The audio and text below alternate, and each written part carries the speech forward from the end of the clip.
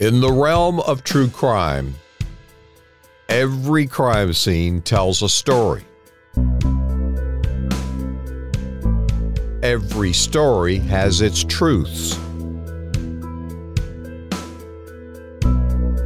These are the stories from inside the crime scene tape that separates fact from fiction.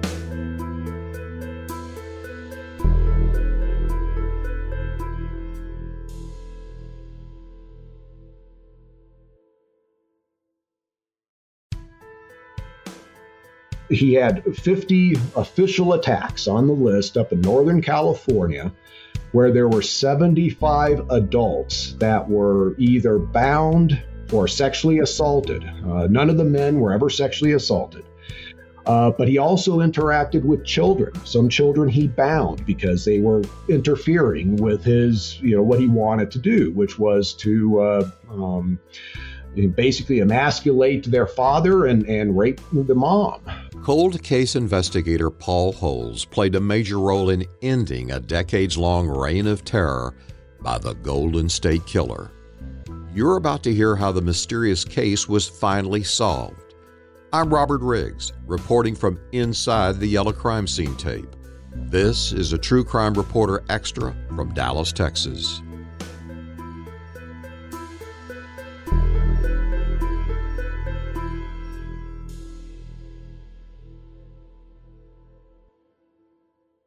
The East Area Rapist, a masked psychological sadist, assaulted 50 women in Northern California between 1976 and 1979.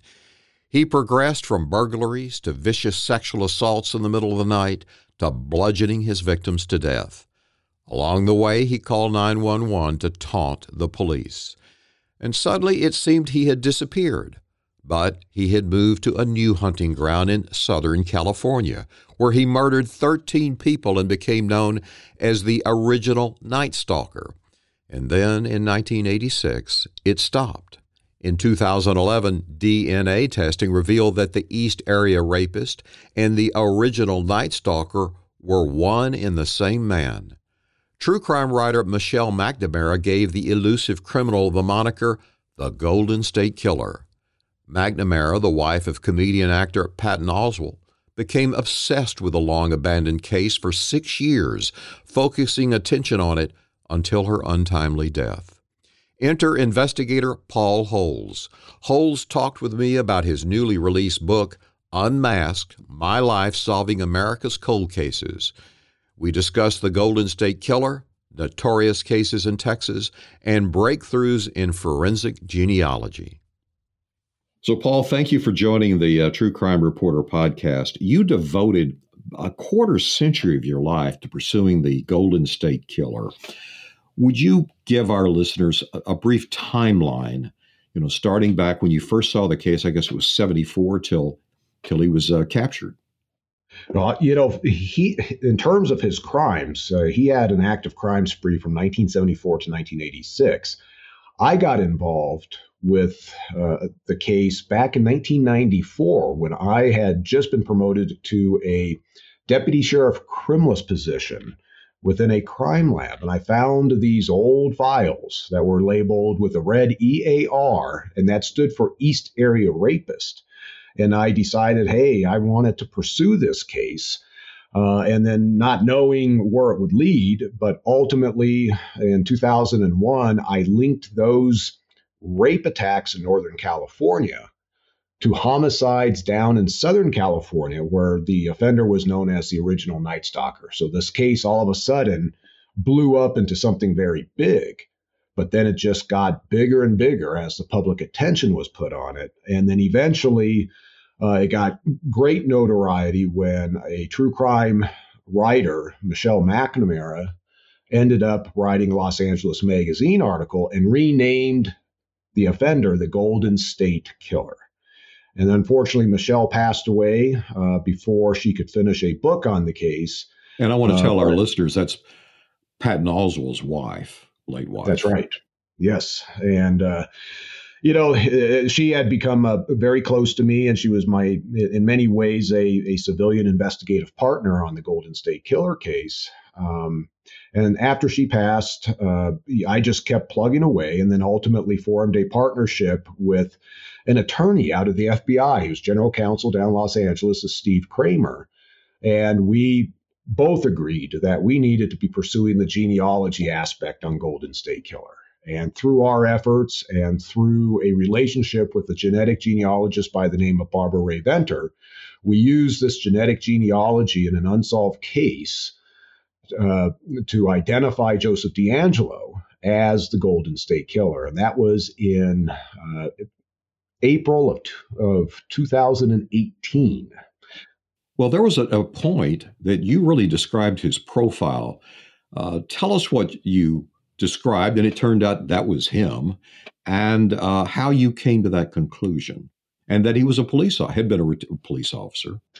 Yeah, there were some things that as I worked the case and I developed various suspects, and then ultimately eliminate the suspects, I would always push back and go, okay, how did I, read this wrong? Because I truly thought I had solved this case multiple times.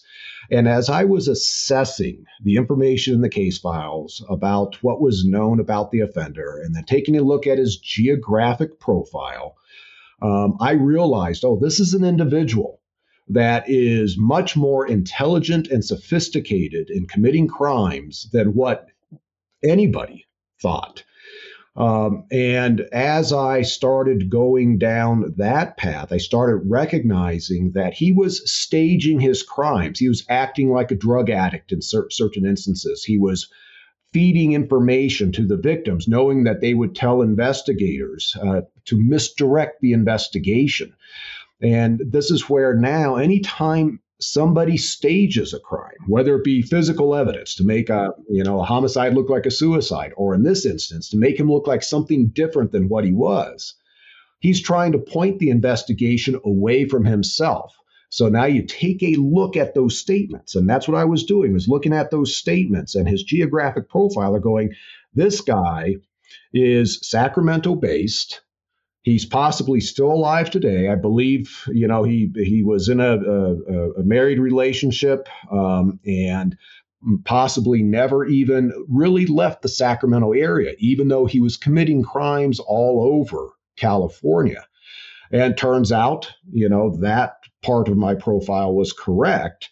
Now, I didn't predict that he would be a police officer, but the strategies and tactics that he was using in order to commit his crimes were something, of course, that law enforcement officers are well versed in. But I took the position that due to this offender's intelligence, he naturally would employ these types of tactics in order to minimize the risk to himself. It turns out, he was actually trained in how to do these tactics. Well, and walk us through his escalation, where the kind of crimes he starts in, just an overview, to then rape and on to murder. And he's really into psychological terror of his victims. He is. DeAngelo is what I've termed a psychological sadist. He wasn't doing the physical sadistic acts that we've seen other offenders do in terms of the physical torture. But the best that we know right now, it appears that DeAngelo was committing burglaries for financial means back in high school age. And this was relayed by a friend, high school friend, who said that he was one of his burglary partners at that time. And then right around 1973, and this is not confirmed, though I believe this to be the case, as does the detective that discovered this, Ken Clark from Sac Sheriff's Office. He, in Rancho Cordova, was committing a series of cat burglaries, where he's breaking into houses with people inside the houses. The next confirmed types of crimes he was doing when he was a cop down in Exeter, which is in kind of the South Central Valley of California, and in a nearby town, Visalia, he was breaking into houses doing residential burgs, but they were fetish burgs. He was going after women's undergarments. He was stealing photos of women out of their photo albums, taking souvenirs like single earrings, and then just doing a lot of odd things. And he committed over 100 of these fetish burgs between 1974 and 1975. At one point, he tries to abduct a 16-year-old girl out of her bed in the middle of the night, and her dad, Claude Snelling, tries to come to her rescue outside the house. And that's when D'Angelo drops the girl, shoots the father, killing him, kicks the girl in the head 3 times, and runs off.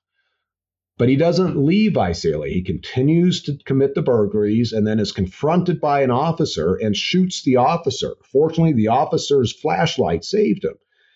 But then nothing else happens in Visalia for 6 months. Up in June of 1976, in the East Area of Sacramento, we now have a series of sexual assaults occurring where an offender, masked offender, is breaking into houses in the middle of the night.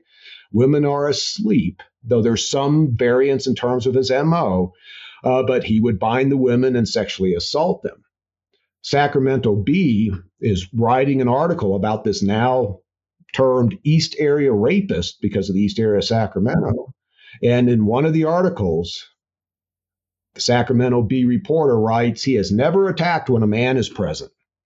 2 attacks later, he's now attacking a couple where he's bounding up the man, putting dishes on the man's back as an alarm system, and then taking the woman out to the family room and repeatedly sexually assaulting her. And from that point on, as the East Area Rapist, 75% of his attacks involve males. He's purposely choosing to attack when there's a male present. Is it a case I'm going to show you? I'm thumbing my nose at you? Yeah, this is absolutely it. This is a very vindictive offender, and he is, when he's challenged, he wants to rise to that challenge, and I'll show you. And that's where we actually saw that at his sentencing, after he had heard all these victim impact statements in court telling him what a coward he was. He wouldn't even look at them. And he's in a wheelchair pretending to be an invalid. Well, when he's being sentenced, he's given an opportunity to speak. He pushes back from the desk, stands up out of the wheelchair, and turns to the victims. And he, mutters his apology. But what he was doing there was saying, I'm showing you I'm not a coward, and nor am I this physical invalid that I've been pretending to be. He just couldn't help himself. But with D'Angelo, you have this series of sexual assaults in Northern California. And then he disappears. And it turns out this is after he's arrested for shoplifting a dog repellent and a hammer up in the Sacramento area. He's fired from his law enforcement job. He then goes down south and starts killing. And in fact, the very first attack down south in Santa Barbara, the female, the couple lived because the attack went sideways. The couple was able to escape. But the female heard D'Angelo pacing back and forth saying, I'm going to kill him. I'm going to kill him this time. I'm going to kill him, like he's psyching himself up. So this is that evolution you were kind of referring to, where now he's going from a fetish burglar to a rapist in Northern California, and then his life fell apart. He lost the thing that he really wanted, which was being a police officer up in Auburn. He had all the power and authority of a law enforcement officer, even though he is, a serial predator. But when he loses that, he loses his badge. Now that stressor is flipping that switch to where probably what his true fantasy, what he always wanted to do, was to commit these sexually motivated homicides. And how many victims over the course of all this, and what was the death toll? So, victims are, in fact, very hard to enumerate in this series. Now, he had 50 official attacks on the list up in Northern California, where there were 75 adults that were either bound, or sexually assaulted. None of the men were ever sexually assaulted. But he also interacted with children. Some children he bound because they were interfering with his, what he wanted to do, which was to basically emasculate their father and rape the mom. And then when he moves down to Southern California, he has 6 attacks or 6 homicide cases. 4 of those cases are double homicides and 2 are single homicides. So there was 10 victims in this original Night Stalker series. He had a double homicide in Sacramento. And then prior to that, Claude Snelling down in Visalia, he shot and killed. So he was charged and he pled guilty to 13 homicides, as well as admitted or pled guilty to all the other attacks that were on the official list. So the first season of our podcast was about a sadistic sexual serial killer, Kenneth McDuff, who'd been to death row, got out. And we have a television show, the same on Fox Nation streaming, called Freed to Kill. The question we always get, was it nature or nurture? You're right. And, from my perspective, I do think that there is a nature or a genetic element to these serial predators. There is very possibly an environmental factor that contributes. It's though I'm not as well versed on the more recent studies that have been done in this instance as what was done in the past. But I do believe that there are individuals that are born with a predisposition. And if there is an environmental aspect that causes that predisposition, that trigger to go off, now you have somebody who is sexualizing violence and fantasizing about that violence. They get sexual pleasure out of committing this violence, and it's in a wide variety of different ways per different offenders. And that is innate to that person. It's not something that they will ever get over. Is it the forensic psychiatrist Park Dietz that talks about the homicidal triad that you will see in children? Yeah. Well, let's walk through that. I mean, if there's bedwetting, killing animals, fire setting, you have trouble. It's coming. Oh, no, absolutely. And as far as the triad, for me, the big predictor is the animal cruelty. If you have a kid or young adult that is willing to torture and take the life of another living creature in that way, that really causes a red flag to go up in my mind that this is somebody that is very close and is very willing to possibly take that up to doing that to a fellow human. The fire setting, most certainly there are individuals that set fires with the hope to inflict, the pain and death on others. But then there are fire setters that truly just get off. They're sexually motivated by burning down structures. The bedwetting, I don't know. It appears that that's probably something that further study is needed, but I really don't put much weight on that. It's the animals. If I hear somebody is torturing and killing animals, in fact, when I was with the DA's office, I'd have DAs who are handling juvenile cases saying, "Hey, this kid has tortured and killed 2 cats. What should we do?" And it's like, that kid needs help right now, and he needs to be flagged as possibly a problem in the future. Now, in the case of McDuff, interestingly, his mother complained when he was a kid that he was always choking her chickens to death with a stick. Later on, he would say to his accomplices, when you kill a woman, they squawk like a chicken. And the first series of murders he got caught doing, he had choked the female to death with a broken broomstick across her throat. And for that, he was known as the broomstick killer. Now, what was interesting is that he was the prince in the family, put on the pedestal, could do no wrong, whereas his siblings were subjected to severe abuse by their father. The mother, when he got put off the school bus for misbehaving, the mother showed up with a pistol and confronted the school bus driver and became known as the pistol packing mama. He could do no wrong, and a little town in Texas lived in fear of this family. And isn't that interesting that during his formative years, he is committing a form of violence that he continues to commit when he becomes a predator? And I think back to Roger Kibbe, who's one of the I-5 killers out here in California, who as a kid, his mom was a nurse and used like these nursing shears and stuff. And he would steal those and go to laundry lines and cut, clothing and stuff. And then when he ultimately became a predator and was killing women, he would cut their clothings and what profilers were calling, well, these are non-functional cuts. He just had this predilection to want and desire to do that, even though it didn't contribute to committing the crime. So it sounds like McDuff had, something got ingrained psychologically with what he was doing to the chickens, and he liked it, and he continued it on with humans. Paul, we're going to take a break, and when we come back, we'll pick it back up with your book, Unmasked, your pursuit of the Golden State Killer.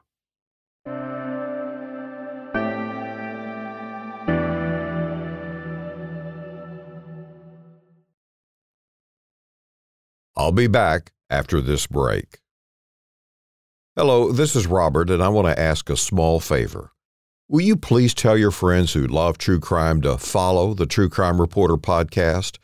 As you know, it's one of the few podcasts where you can hear raw, unfiltered accounts from law enforcement experts, victims, and even convicted criminals. And please sign up for my free newsletter. The form is on every page of my website. Finally, I am so thankful to my Apple listeners who have given the podcast 5-star reviews. Your reviews on all of the channels are extremely helpful in spreading the word about this podcast. Now, back to our episode.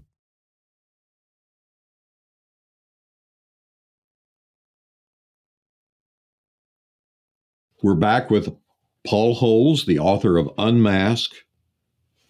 This, for you true crime lovers, this is a book to be read. Paul talks about his long journey into darkness of pursuing the Golden State Killer, who is later caught. So we're going to pick back up when you were pursuing him, you come across someone who ends up in Texas named Daryl Kemp. And Daryl had been paroled out of prison in California. Talk about that and how that came about and what kind of offender he was.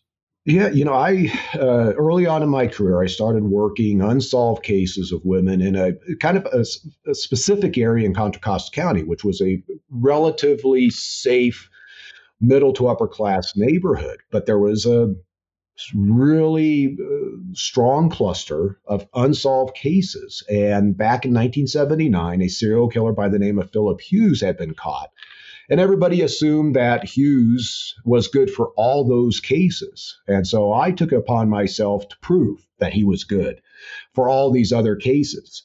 And in one case, it was a 42-year-old female jogger around this Lafayette Reservoir. This is a highly trafficked reservoir, jogging trail, recreational area in a very quaint and nice town in the middle of Contra Costa County. And she failed to come home. And when they found her, she had been pulled off the trail. She was nude from the waist down, and she had evidence of ligature strangulation around her neck as well as bindings on her wrist, but the binding material and the ligature had been removed. So I took it upon myself to start pursuing Phil Hughes for this case, and we had a small amount of blood underneath her fingernail. And once DNA matured to be able to go after this small sample, it turns out it wasn't Phil Hughes's DNA. It was some other male's DNA. I had a detective friend, because I was frustrated, and a detective friend by the name of Roxanne Grunheit said, let me look at that case file. And then she said, hey, what about this parolee named Daryl Kemp? And I was like, okay, well, I think we have a sample of his. Turns out a hair sample that had been collected back in 1979, and had that run, and it matched the DNA underneath the victim's fingernail. So here is like, okay, who is this Daryl Kemp? Well, it turns out Darrell Kemp was a serial killer out of the Los Angeles area from the late 1950s, had been convicted of, I believe it was 2 homicides, was sentenced to death, and was on death row in California from the early 60s up until when he was paroled in 1978 to Contra Costa County. And then, obviously, he had killed Armida Wiltsey, the victim around the Lafayette Reservoir. And I was like, well, where is he today? And this is now in, I believe it was 2001 timeframe. He was tracked down, and he was tracked down to the Texas prison system, where he was just finishing up another prison sentence for 6 rapes out in the Texas area. Do we know what became of him? Because we had a revolving door running in the city. Yeah. Well, fortunately, Roxanne went out to talk to him out in the Texas prisons. And I can't tell you which prison. I know you'd be familiar with, but I can't remember. He did not talk. He was extradited to California, to Contra Costa County, and was convicted of the Armida Wiltsey case and is now back on death row in California. Yeah, and I want to tell our listeners the reason he got off death row is across the country in 1972, when the Supreme Court struck down the death penalty, all of the death row inmate sentences were commuted to life, which meant someday they would be eligible for parole. But my God, we never imagined anybody in their right mind would let any of these people out, which goes to the case of, in Texas, the parole board was a political deal, a political plum. Nobody had any criminal justice background, nothing, and they're making these decisions. And I even find in the public there's this innocence that it's unthinkable that people do this. What do you say to the public about, there is a percentage of the population, if they're not behind bars, they're going to be killing us? Yes. And for these types of individuals, like a Darrell Kemp, like a Philip Hughes, like a McDuff, these are predators. That is core to their nature. And even when they have been into prison, and we see this over and over again, not necessarily on death row, but just being incarcerated and released, they pick right up to when they stopped. They continue to do these types of crimes. And that's the tragedy is at one point, law enforcement, the justice system caught these guys, but especially back then, didn't recognize that these guys are a continuing threat to public safety. No matter how old they are not going to be rehabilitated, in my opinion. And so, that's unfortunate when you see that you have people who have lost their lives, and it's due to somebody who had been captured and then released. It's a failing on the criminal justice system, because now this person, and it's just happened too many times, a person who had so much to live for, their life is gone. Their loved ones are now tragically suffering for the rest of their lives and wondering what would have been, if he or she had lived. So one of the things I saw throughout my career and today is that once their crimes come to your awareness, they're described as monsters and they're scary, and you look at the mugshot and it's scary. But what I found is that they're very normal. Kenneth McDuff was a big man, but if he'd been standing behind me in the convenience store to pay for gas, he's kind of goofy. You wouldn't have paid him a second thing. He didn't look like, you didn't have horns or anything. And what's your experience? No, that is, with the various predators that I have had, that I've pursued, they are very good for the most part of blending into society. They look normal. They have been able to compartmentalize their crimes like Joseph DeAngelo did. He was just your ordinary Joe, working as a truck mechanic up in Sacramento. He would go fishing with his fishing buddies. He was taking his grandkids around for Halloween, trick-or-treating. So he just blended in without anybody suspecting that he was, one of the most notorious serial predators in American history. And that seems to be consistent. Yet when you start talking to people, they may pull out an oddity of the personality here or there. But I have one serial predator, Wild Bill Huff, which right now he's pled guilty to 2 cases, but he does look like the boogeyman. He's somebody that would scare anybody walking down the street, just the way he looks. But that's tends to be unusual. Unless if you're dealing with your more organized offender, they generally look like a normal person. It's your psychotic offenders. They're the ones that have the crazy hair and unkept clothes and just bizarre behavior. The Charlie Mansons. Yes, absolutely. Yeah. Well, let's talk DNA. Lead us through how you catch D'Angelo with a DNA trail. And did you use a newer advanced DNA tool like was used in the Carla Walker case here in Fort Worth? And we'll get into that in a minute. Yes. So, I had been pursuing, DNA on the Golden State Killer case since I started that case back in 94. And each evolving DNA technology, I went ahead and attempted to use. And as far back as 2012, I started pursuing a type of genealogy tool with the DNA that was unsuccessful. But in 2017, I just coincidentally had another case in which, not going into too much details, but had to identify this girl that had been abandoned back in 1986 by, turns out, another serious serial predator. And we didn't know who she stayed alive. She was a living victim, but we didn't know who she was. And we felt that she had been abducted from somewhere in the United States, and tried traditional law enforcement tools to try to identify her and kept failing.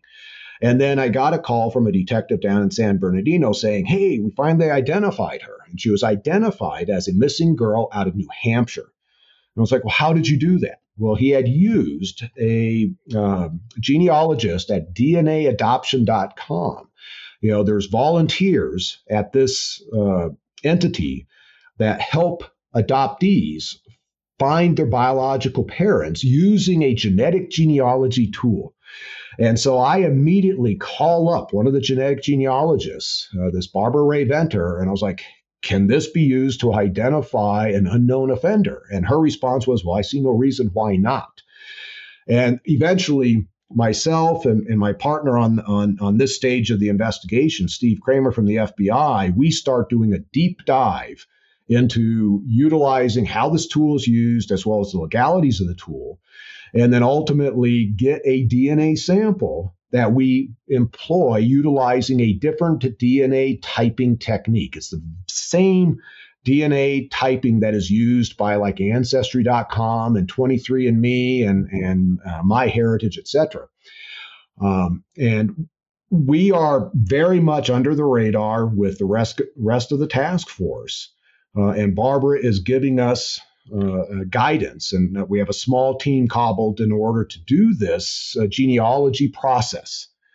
And in essence, this process, you take the Golden State Killer's DNA, and we had it done by Family Tree DNA's lab. We got individuals that shared a certain percentage with the Golden State Killer in terms of their DNA. And then I uploaded, as did Barbara, this Golden State Killer profile up into GEDmatch, which is like the Tower of Babel for this DNA genealogy testing, and got additional results. And then now it's just doing genealogy, basically taking these distant relatives of the Golden State Killer and building family trees back until you get two of those distant relatives to intersect back in time with common ancestors. And we actually found that. We linked a third cousin and a second cousin back to their great-great-grandparents who were born back in the 1840s. And theoretically, Golden State Killer is a descendant of those same great-great-grandparents. So now it's just building the tree down into current time, the genealogy tree down into current time, and taking a look. We know we have a male offender, taking a look at the men in that tree who were born in the years that we felt that the Golden State Killer had been born. And we had, a handful of men that we looked at, and then ultimately, with some eliminations here and there, either investigatively or with one with what we call a target test, focused on D'Angelo, and then got a direct sample from D'Angelo, and turns out he matched, using traditional law enforcement DNA, the Golden State Killer's DNA profile. And you got that match by in the middle of the night picking up trash, right? So D'Angelo had been put under surveillance, and initially, a first sample, he was constantly going to Hobby Lobby. He had this hobby of building these balsa wood airplanes, remote control airplanes. And at one point, he goes into the Hobby Lobby, and an undercover agent goes up and swabs his car door handle. And that came back basically consistent with the Golden State Killer, but there was another DNA sample on there, and the DA said that we want something better. And then the Sacramento Sheriff's Office did a trash grab, where they, in essence, grabbed his trash after he had put it out on the curb. And one of the samples in the trash grab, which was a piece of tissue, came back single source, 100% match to the Golden State Killer. Were you there when they took him into custody?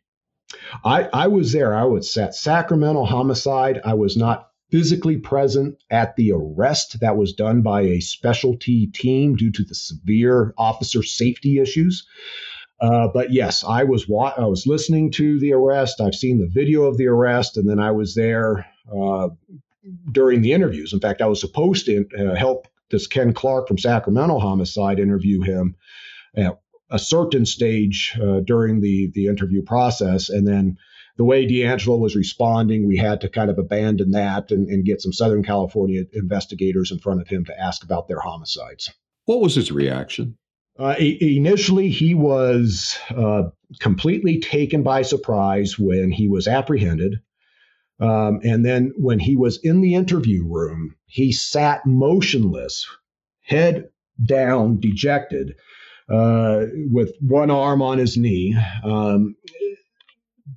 You could tell he did not expect this day to come. He was absolutely floored. And then eventually, when he was being talked to, he never engaged with any of the people interviewing him. And to this day, he has never made any bona fide statement related to his crimes outside of what he admitted to or pled guilty to in court. In your book, Unmasked, you have a statistic that 1/3 of homicides in this country go unsolved. What's the difficulty? If there was more money and resources for homicide detectives, would that record be better? It could be, and this is where, what sometimes is referred to as closure rates with homicides can be a very misleading number depending on the jurisdiction and the types of cases that they have. Law enforcement is very good at solving domestic violence homicides. It's very obvious who the killer is in those instances. Law enforcement oftentimes has a good idea who has committed the drug-related or gang-related homicides just because of the tit-for-tat nature of those types of crimes. But when you start dealing with cases involving strangers to the victim, such as most of the time with serial predators, that's where the traditional law enforcement investigative techniques don't necessarily work. You can't start with the victim and their social circles and work out. You now have to find somebody out of thin air that is the killer. And this is where physical evidence comes in. So for that 1/3 of unsolved cases, for those cases in which there appears to have been an intimate connection between the offender and the victim, or the offender and the environment, and where you possibly have offender DNA, identifying DNA being left behind, yes, now more resources are needed for the testing of that, both doing traditional law enforcement DNA testing and then pursuing first genetic genealogy. But then you need the boots on the ground. No matter what with DNA, you have to prove the case, or you need to follow up with witnesses. And so more resources for sure. But that's, one jurisdiction, as an example, let's say like in Oakland out in the Bay Area, where they have a lot of gangbang homicides, low closure rate. They know who's committed the homicides, but they can't get a DA to file on those because they don't have the physical evidence. They have no witnesses that are cooperating. Versus maybe a different type of agency that doesn't have that high percentage of gangbang homicides. Maybe they have mostly domestic violence cases and they have a 90% closure rate. Doesn't mean they're better at what they do. It's the nature of the crimes within that jurisdiction. Do we know how the Golden State Killer selected his victims? Sometimes it's just a case where a victim has been, it could have been a dry cleaner, a plumber, somebody just casual contact. How did he select his victims? Do we know? Well, we don't know for sure because he's the only one that really knows that. I will say, based on my assessment, as D'Angelo was multimodal in his victim selection, I do believe that there's most certainly victims of opportunity. The case file, the way that the crime occurred, he just ran across that victim. And then there's victims that he likely followed home from seeing them out and about at a shopping mall or wherever else. And he will go into a neighborhood and burglarize a neighborhood, prowl, and possibly select victims to come back to down the road.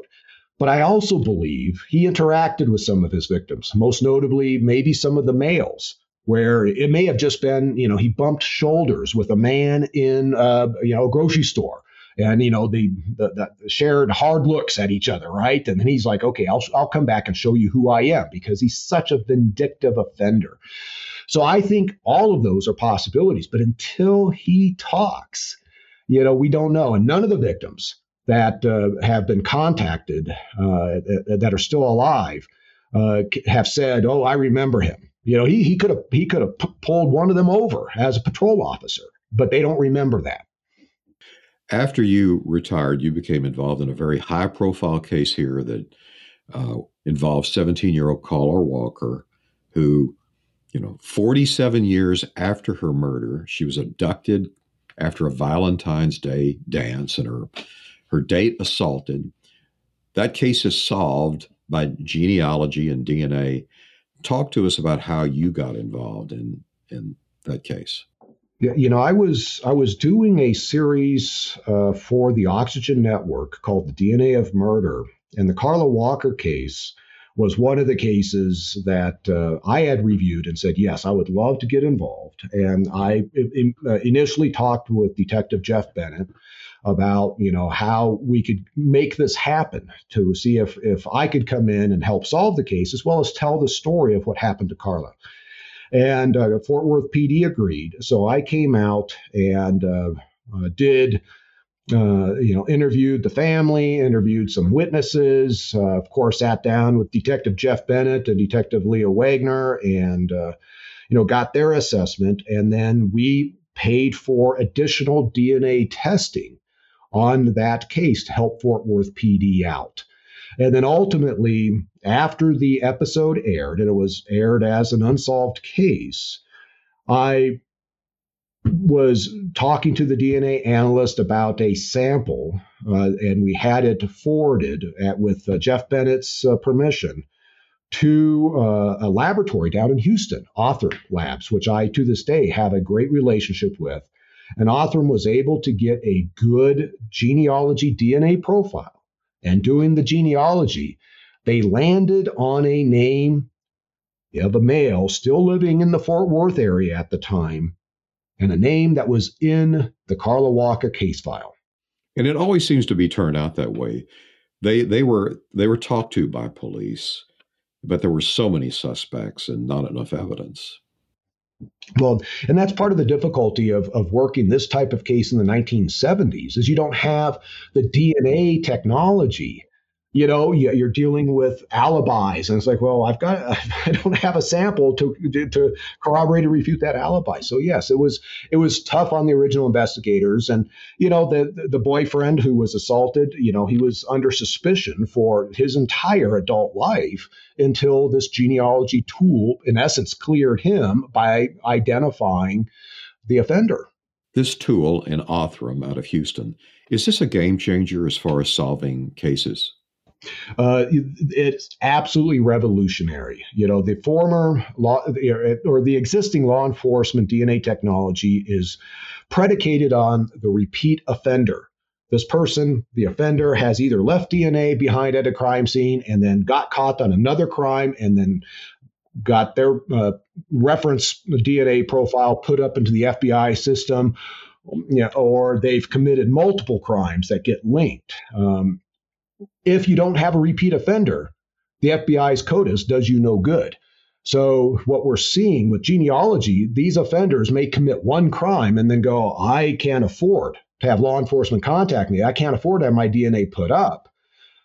But with genealogy, if they have a distant relative who decides to put their DNA in the system, they can't control that. And now, using the genealogy tool, law enforcement can drill it down on that type of offender. Now, they may be predators, they may be serial, but we're also now seeing individuals that are committing what appear to be fantasy-motivated crimes that are just one-off offenders.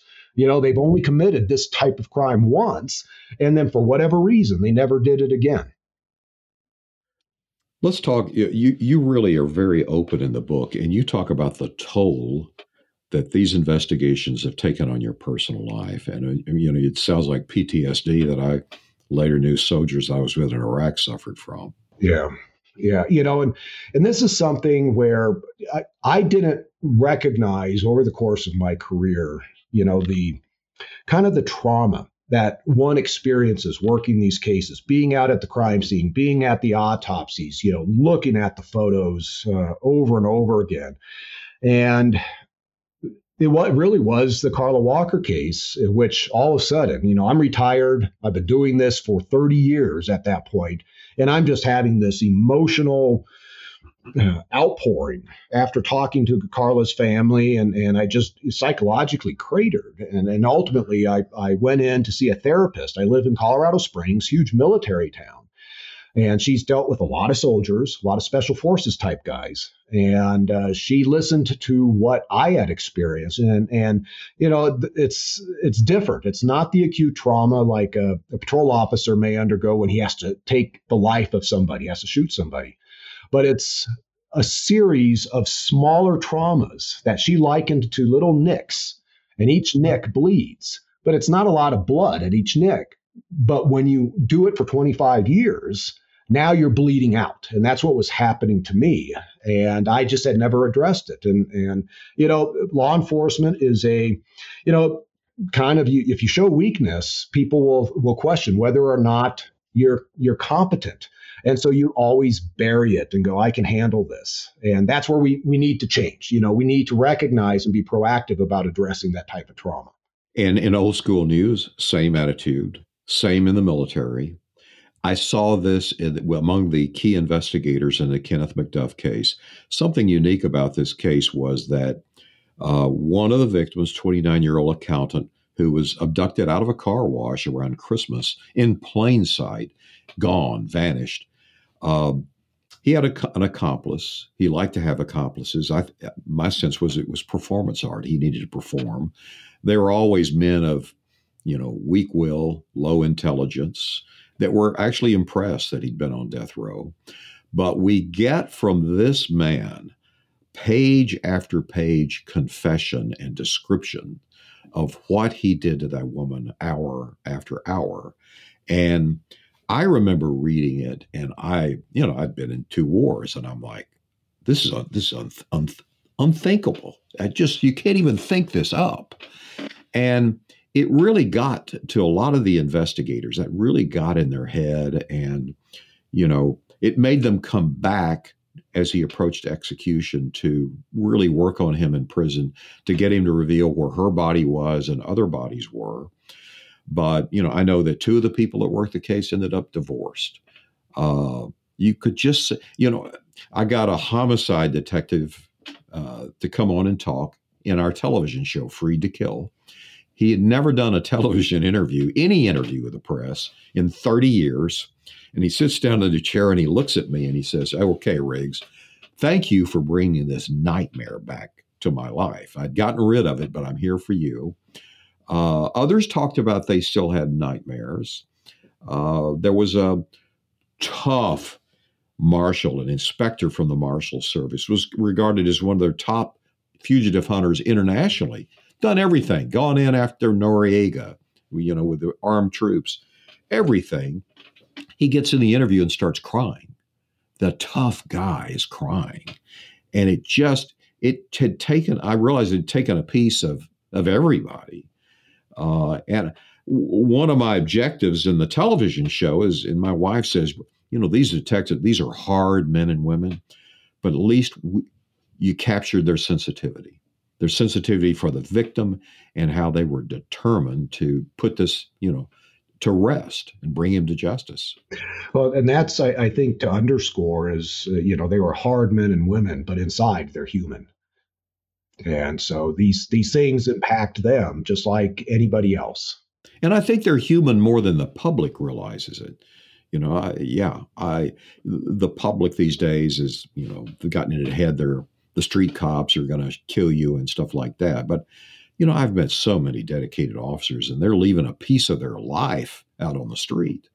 And that's really, what I hope the readers get out of my book is that it is something where I personally sacrificed my life. In part, there's an obsessive aspect to me. This is what I'm good at, and I pursue it. But others that are in the field, are sacrificing themselves, and I've even been validated. I had a law enforcement friend who had an advanced copy of the book, and after reading my prologue, he texted me saying that hit me hard. And this is where it's trying to. My hope is that it gets a better understanding of people who are in the field to recognize they are suffering some level of trauma, to go get help, but also people who are in a relationship with those individuals to recognize why they are behaving the way they are. Well, Paul, I want to thank you for your sacrifice. I know the listeners will, of what your dedication.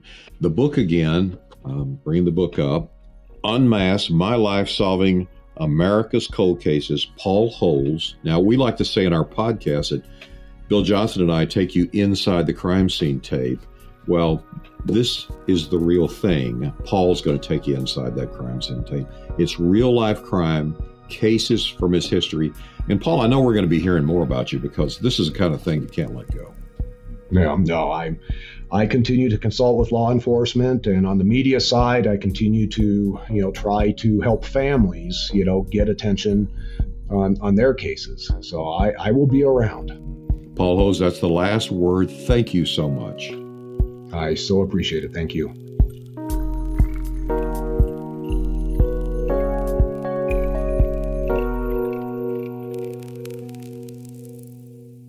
We want to be your favorite true crime podcast, so please recommend us to your friends and leave a review wherever you listen. If you want to receive updates and bonus interviews, join our true crime community at truecrimereporter.com. If you have suggestions or know of a case that we should look into, email us at fan@truecrimereporter.com. This podcast is a trademarked and copyrighted news organization based in Dallas, Texas. You can read more about our news team at truecrimereporter.com. Thanks for listening to our Journey into Darkness.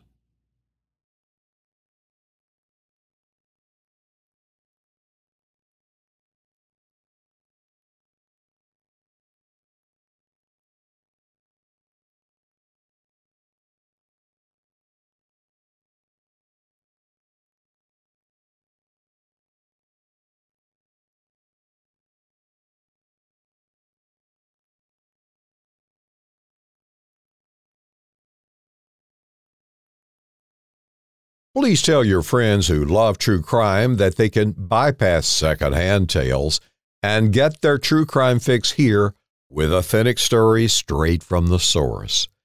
Tell them that True Crime Reporter is one of the few podcasts where you can hear raw, unfiltered accounts from law enforcement victims and even convicted criminals. And sign up for my free newsletter on the homepage of truecrimereporter.com. It's your gateway to a world of knowledge and awareness in the realm of true crime and your personal safety. Thanks for listening, and until we meet again, be prepared, don't get scared. This is Robert Riggs reporting.